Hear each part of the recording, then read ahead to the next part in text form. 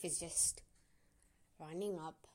I mean, I think I now understand why people say go with the flow, because life is definitely like some kind of a river which doesn't stop for anyone. It just keeps on going, and I don't know where the hell it is going.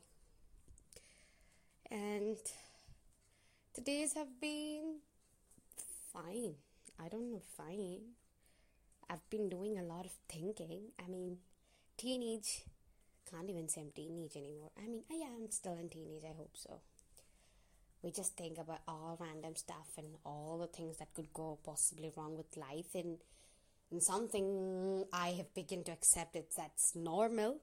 That's normal. Sometimes we do overthink and there's nothing wrong with you. It's just that you've become more aware of yourself. You've become more aware of your surroundings. You begin to see things which you never saw. You meet new people. You get to know different kinds of peoples and personality. And at the end of the day, I think we all of us want the same thing, that is to love. Love is the main thing here, but it can be two different things. People want to love money. People want to love careers. People's love for their passion. Or sometimes, or mostly, it's our love for somebody.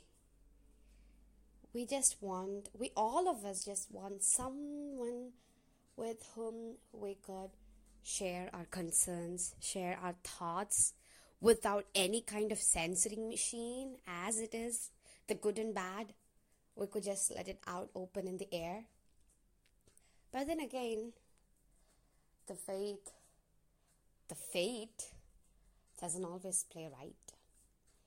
Often you end up meeting people who are perfect, but they aren't meant to be perfect for you. You often open up to people who you really love, but they just doesn't love you back the same way. Something, I don't know, I have learned is loving people is fine, but expecting that person to love you back the same way you love them is never right. It would hurt you. It would hurt you so deep that it could leave a scar. And this thing about scars is, even if it stops hurting, it still remains. And every now and then, you still see them at some moments of your life. It can be hard. It can be painful at times. But again, go with the flow. You got hurt by somebody, and that was a lesson you should have learned. That person was a chapter in your life, and never ever regret meeting him or her.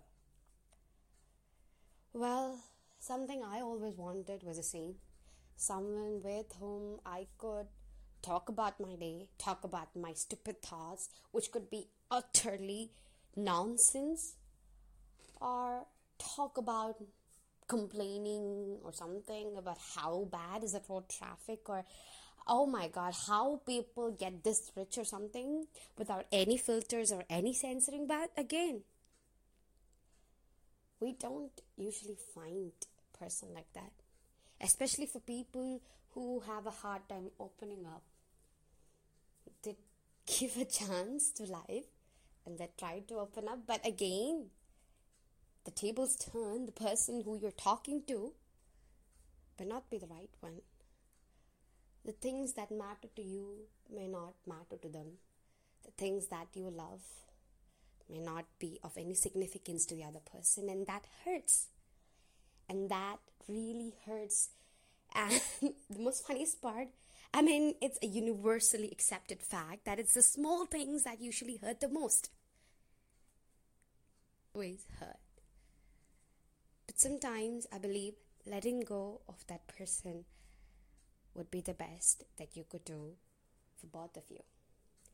Letting go of your love.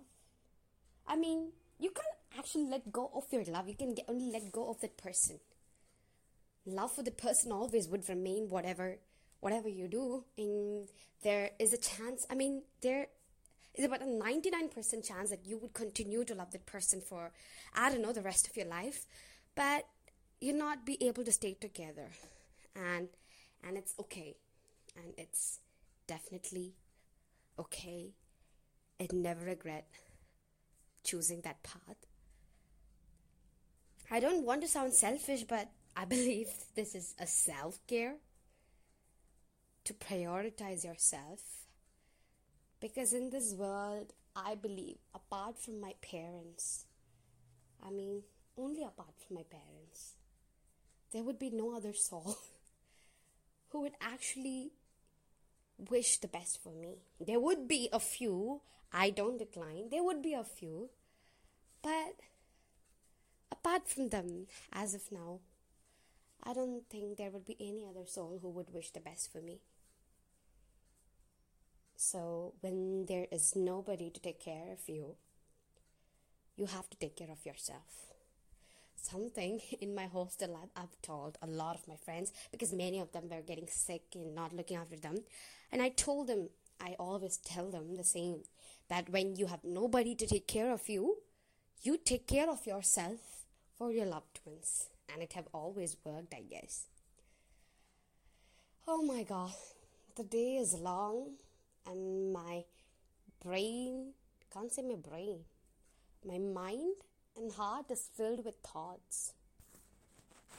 It's just like Mumbai traffic, which is never ending. But then, let me keep thinking. That's it. Bye.